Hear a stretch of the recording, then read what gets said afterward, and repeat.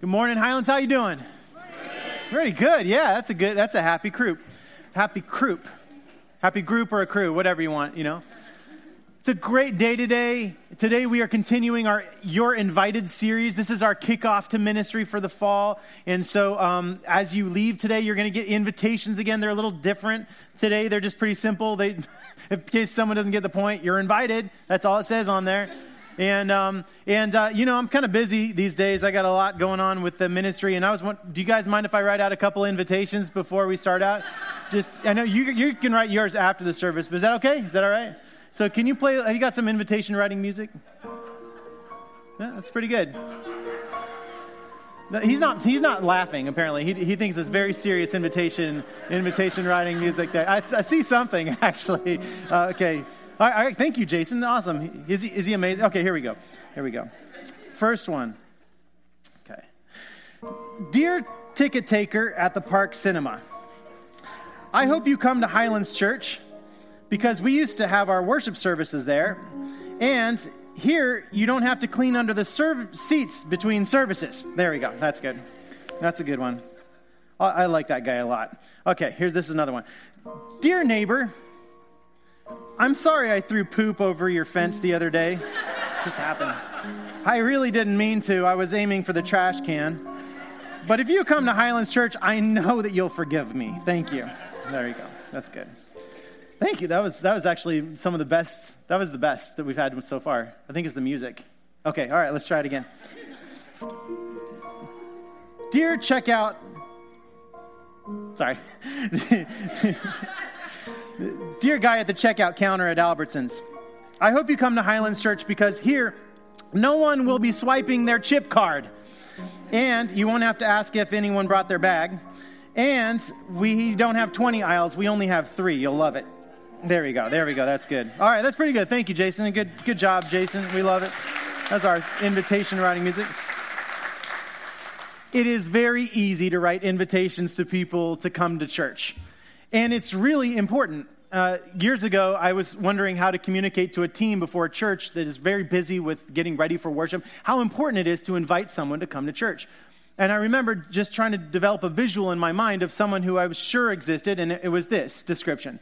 That there was an old lady down the street, and she lives alone, and her form of community on Sunday for the whole of her life has been watching the television. And she, through that experience, has these negative images coming at her of how the world is being torn apart, literally. Hurricanes, floods, earthquakes. And she doesn't laugh, she doesn't sing, she's not engaged in community, she doesn't give high fives to people, and she doesn't eat chocolate chip cookies that were made for her the night before. And to have our hearts broken for that human being, because that human being really does exist. And there's a lot of them. And the crazy thing to me is that it only takes an invitation to most of those people. All they need is one person to say, would you like to come? I'd just like you to come and check it out. But because no one's invited that person, they will stay in this purgatory of community with the television set. And a sense that the world is only falling apart, but instead of a sense that the world is being healed and hopeful. And right now, as we're worshiping today, we can imagine that there's a woman just like that or a man just like that in Florida. And right now, their house is actually, they don't need the TV to see it. They feel it, they hear it, the roaring noise of the wind outside of their house. And right now, they may feel that that's the most powerful thing in the world. And our prayer is that those people would come into connection or relationship with a God that declares sovereignty or power over those winds. And is more powerful than the wind, is more powerful than the earthquakes. And that person would experience and know the good news. Now, I don't know about you, but it feels kind of weird today the weather's perfect here. It's kind of, the women's group did a series called Mom Guilt last week. I have Paso guilt. I have Paso guilt because it's so beautiful here. And after worship, we will be going out onto the grass. And as I say this, you may realize that a small miracle is about to happen in your life. We will go out there and we will experience a chocolate chip cookie potluck. Just let that sink in for a second. That doesn't even make sense. Yet as we do that, there will be people who are in pain and suffering in Florida. There are people in Houston that are still cleaning up the mess from their lives in the flood. And there are people in Mexico that are destroyed. Their lives are destroyed by this earthquake. And there's this weird juxtaposition, and it's not one that we are alien to in Scripture. Actually, it's one that Jesus was very familiar with. Because the very beginning of Scripture, at the beginning of the book of John, we get this description of Jesus going to a wedding in Cana. And his whole entire world was destroyed at the time. There was an invading army. There was an occupying government, military, that was cruel. They were crucifying citizens, and they were stealing all of the money and all of the wealth from the people so that they had barely enough money to feed their families. And yet Jesus goes to this wedding, this celebration in the midst of the turmoil of his world. And then the wedding runs out of wine, right in the middle of it, this beautiful wedding. And actually, one of the crazy things about this scripture is that it says that Jesus and his disciples were invited to the wedding. Now, a lot of people, and I myself have preached in the past that, this was common back then, the whole town would go to the wedding. But actually, there's invitations that were extended to the wedding. Some people were not invited, just like there are to weddings today. Have you ever created a wedding list of who's coming and who's not coming? At the beginning, you think, oh, everybody can come to the wedding. And then you realize it's $100 a plate.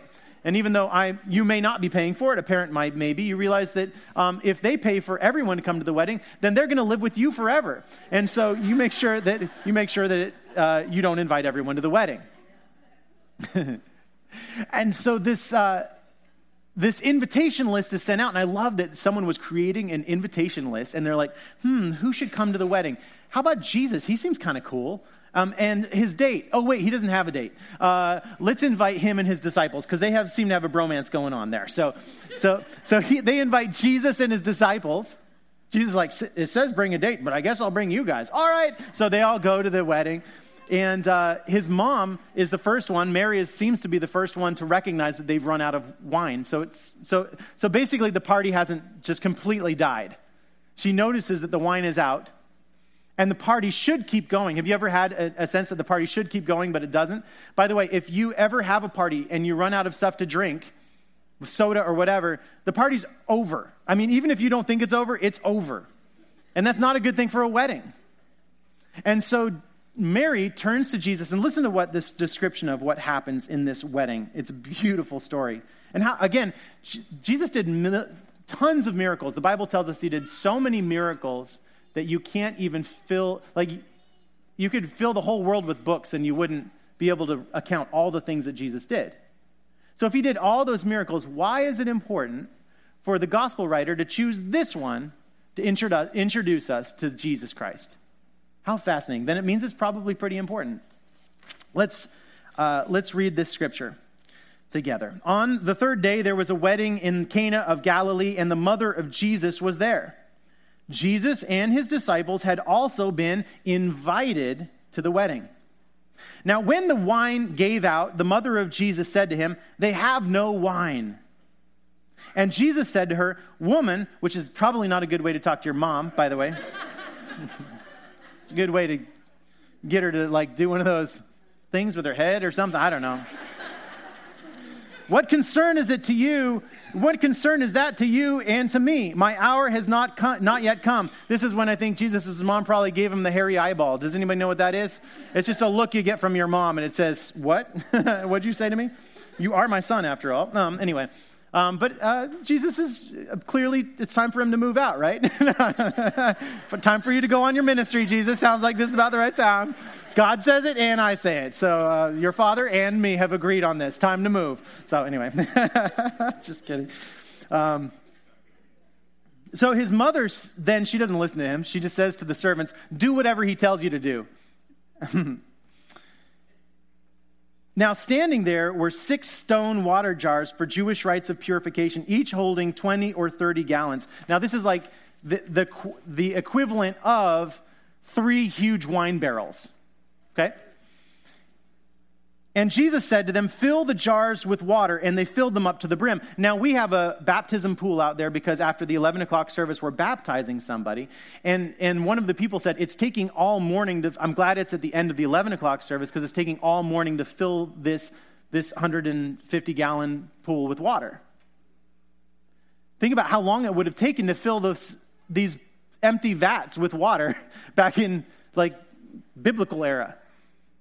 And also just basically on the command of Jesus. I mean, they don't know what's going to happen. Jesus just tells them to do this useless thing of filling all of these big vats with water. And they do it. I love that they respond to Jesus. They listen to what he tells them to do. Or maybe they listen to what his mom tells them to do, whatever.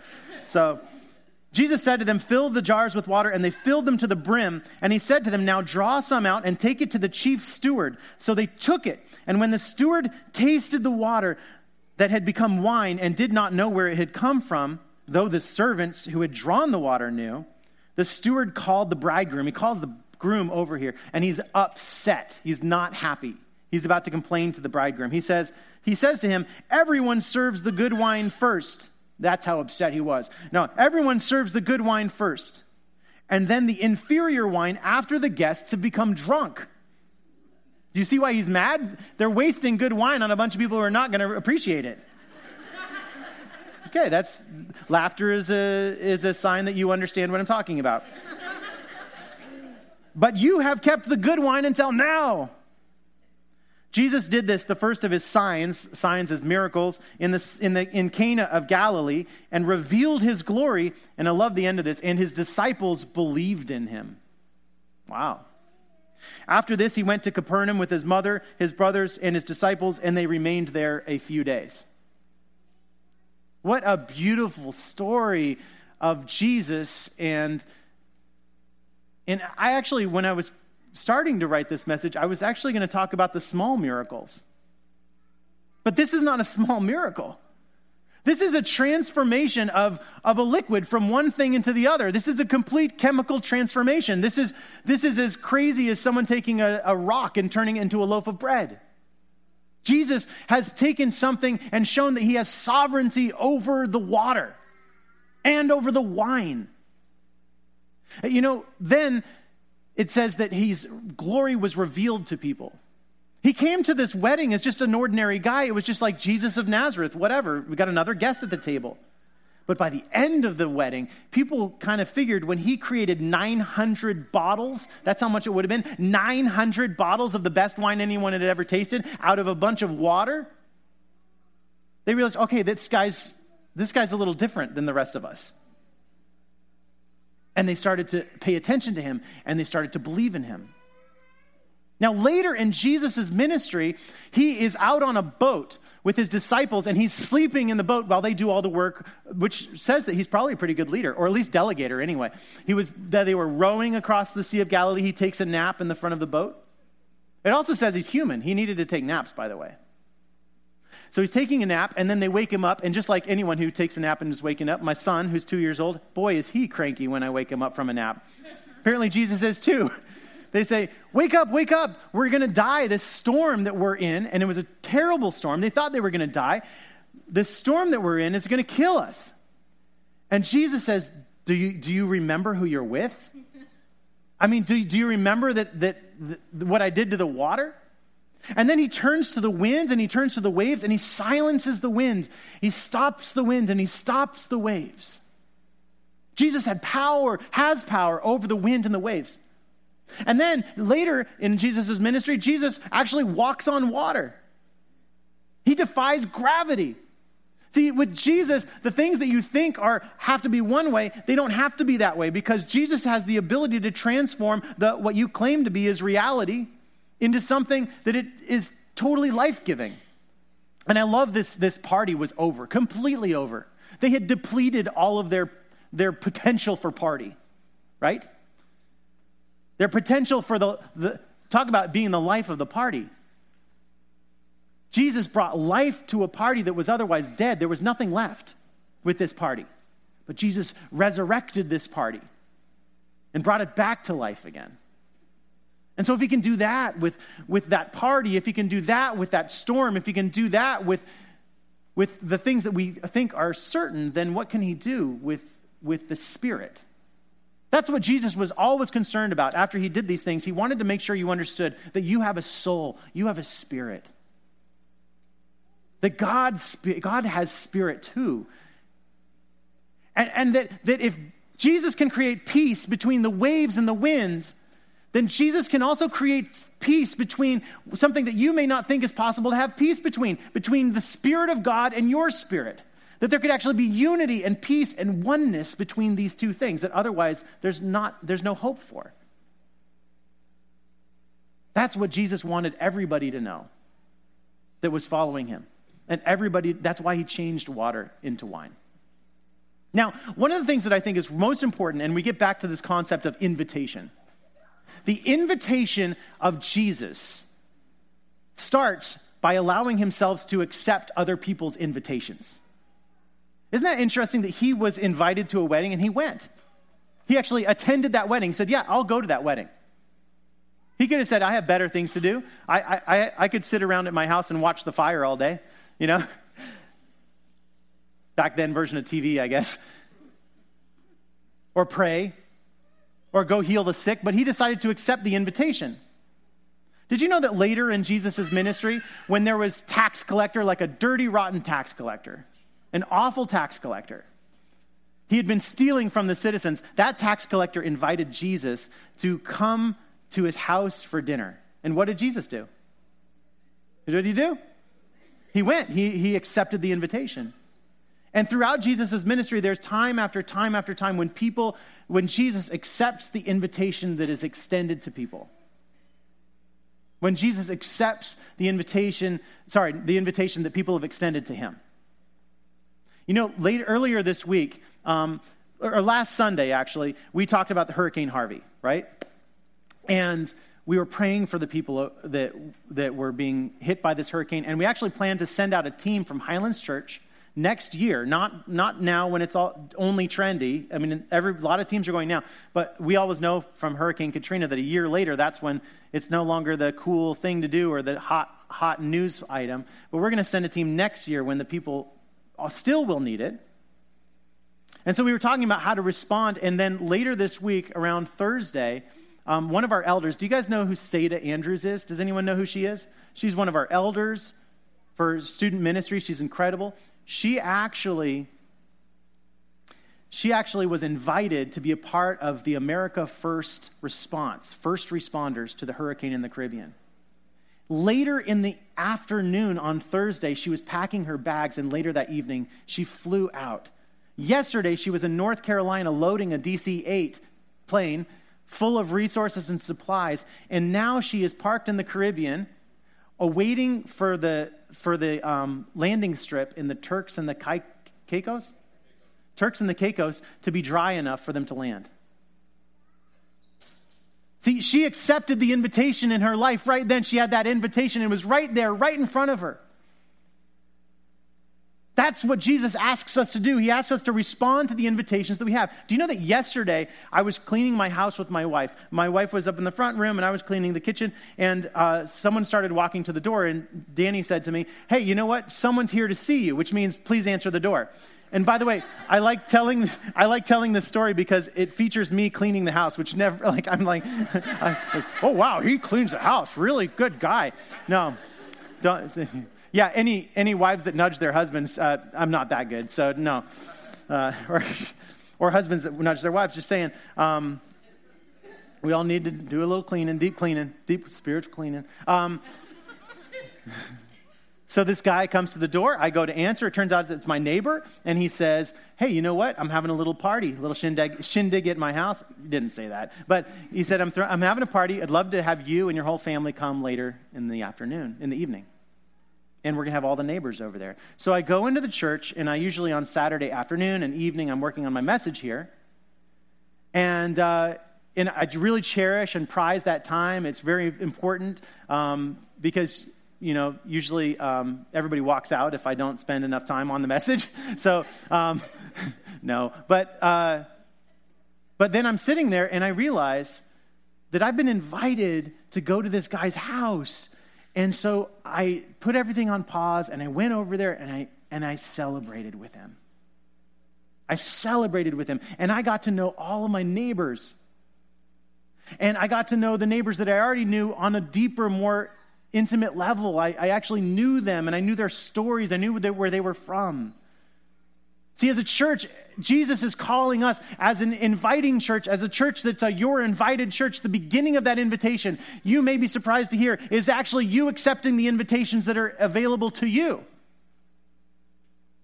And being perceptive, because there are invitations. There are people that are saying, you know how many school teachers? Is there any school teachers in here? Are there any school teachers? Okay, just from the school teachers, I may be wrong. I only want to name any if it's true. Could you use a little help at school? Yep, there you go. You just got an invitation right there. We could use a lot of help helping with these kids. They need the help. There's an invitation rolled out, red carpet. As we leave the worship service today, there's going to be a whole entire field filled with chocolate chip cookies that are designed to bribe you into participating in a small group ministry. We know what we're doing. Oh, this tastes good. You can have more of that at this thing every single week.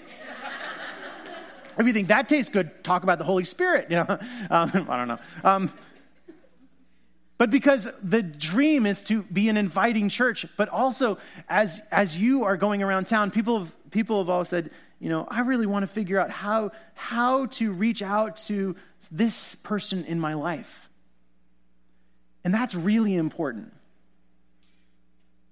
Even with specific people, but also with all the people in your life, it's important to pay attention to the invitations that are there and available to you. See, Jesus actually was on the move. Partly because he was probably rude to his mom, but he was on the move. He was on the move. His ministry was a moving ministry, and actually, he always sent his disciples out, and when they went out, he said, okay, you guys go into the towns, and you are to meet new people, and when you meet new people who are not inviting you in, then move on. Move on to the next people, because invariably, there will be more and more people that will invite you in to their life and welcome you into their story. And you may think, I don't have anybody inviting me in. Oh, really? Did you notice how nice that Starbucks barista was last week? That if you just asked them a little bit about their story, did you notice how nice that person at the Park Cinemas was? Did you notice how nice that police officer was? Those people that you could actually get to know their stories and get to know them and welcome them into the relationship? And the important thing to know is that Jesus creates these miraculous events. So how many people know the word evangelism? Last service, only 3 people have heard that word before. How many people have heard that word before? Only like one half. Okay, that's all right. Confusing, but all right. Because it's usually a word that people associate as being a bad word. But just as a matter of I'd just like to ask you guys, how many people can find one of the root words inside of evangelism? Anybody? Yes, angel. And that prefix, EV, is actually an EU, and the EU means good. So actually, what evangelism means is to be good angels. It means to be good angels, good messengers in the life of other people, to actually walk up to them and to share the good news with them. And the way Jesus did that was by accepting invitations, to going into their homes, going into their houses, going into their parties, going to their weddings, and being a part of their world and being a part of their life. I don't know about you, but I want to be a good angel. Would you guys please stand as we pray? Lord Jesus, we recognize that there are so many people surrounded by hurricane-force winds in their life. There's so many people that the storm surge is greater than they can fathom, and they are stuck. The earthquakes of this world decimate the things that we hold on to, Lord. Lord, we pray that if there's anyone in this room that is going through a storm in their life, a turbulent time, that they would have that sense that you are sovereign over the elements, that you are sovereign over the wind and the waves, that you have all this power. And moreover, that you are sovereign over death, that you have taken those things where otherwise there would be depletion and death and nothingness, and you've created something, Lord Jesus. And so, Lord, we stand before you, these empty vessels. And we pray that you would pour into us, that you would fill us up with the good news so that everybody who would experience life with us, Lord, we wouldn't point to ourselves or that we would say, hey, we've got it all together, Lord. But Lord, we pray that we would be the people that would say, no, this love, this life is not coming from me. This is coming from Jesus. So God, fill us with this Holy Spirit, that the conversations we have as we enter the field of possibilities in this life, like they would be infused by your presence and surrounded by and centered on your presence, Lord. We praise you. We thank you right now for Seda and her team in the Caribbean, that they are on the precipice of this need and they are going to be there. And we pray for Seda that as she has that opportunity to bring healing, that she would find that moment of boldness to tell the people where this wine is coming from, where this water, this help, this healing is coming from. And Lord, protect her. Protect all the people in the path of the hurricane. You are sovereign over the wind. You are sovereign over the waves. And we praise you, Jesus, and we thank you. We pray all this in Jesus' holy name. And all God's people shouted, Amen. Amen.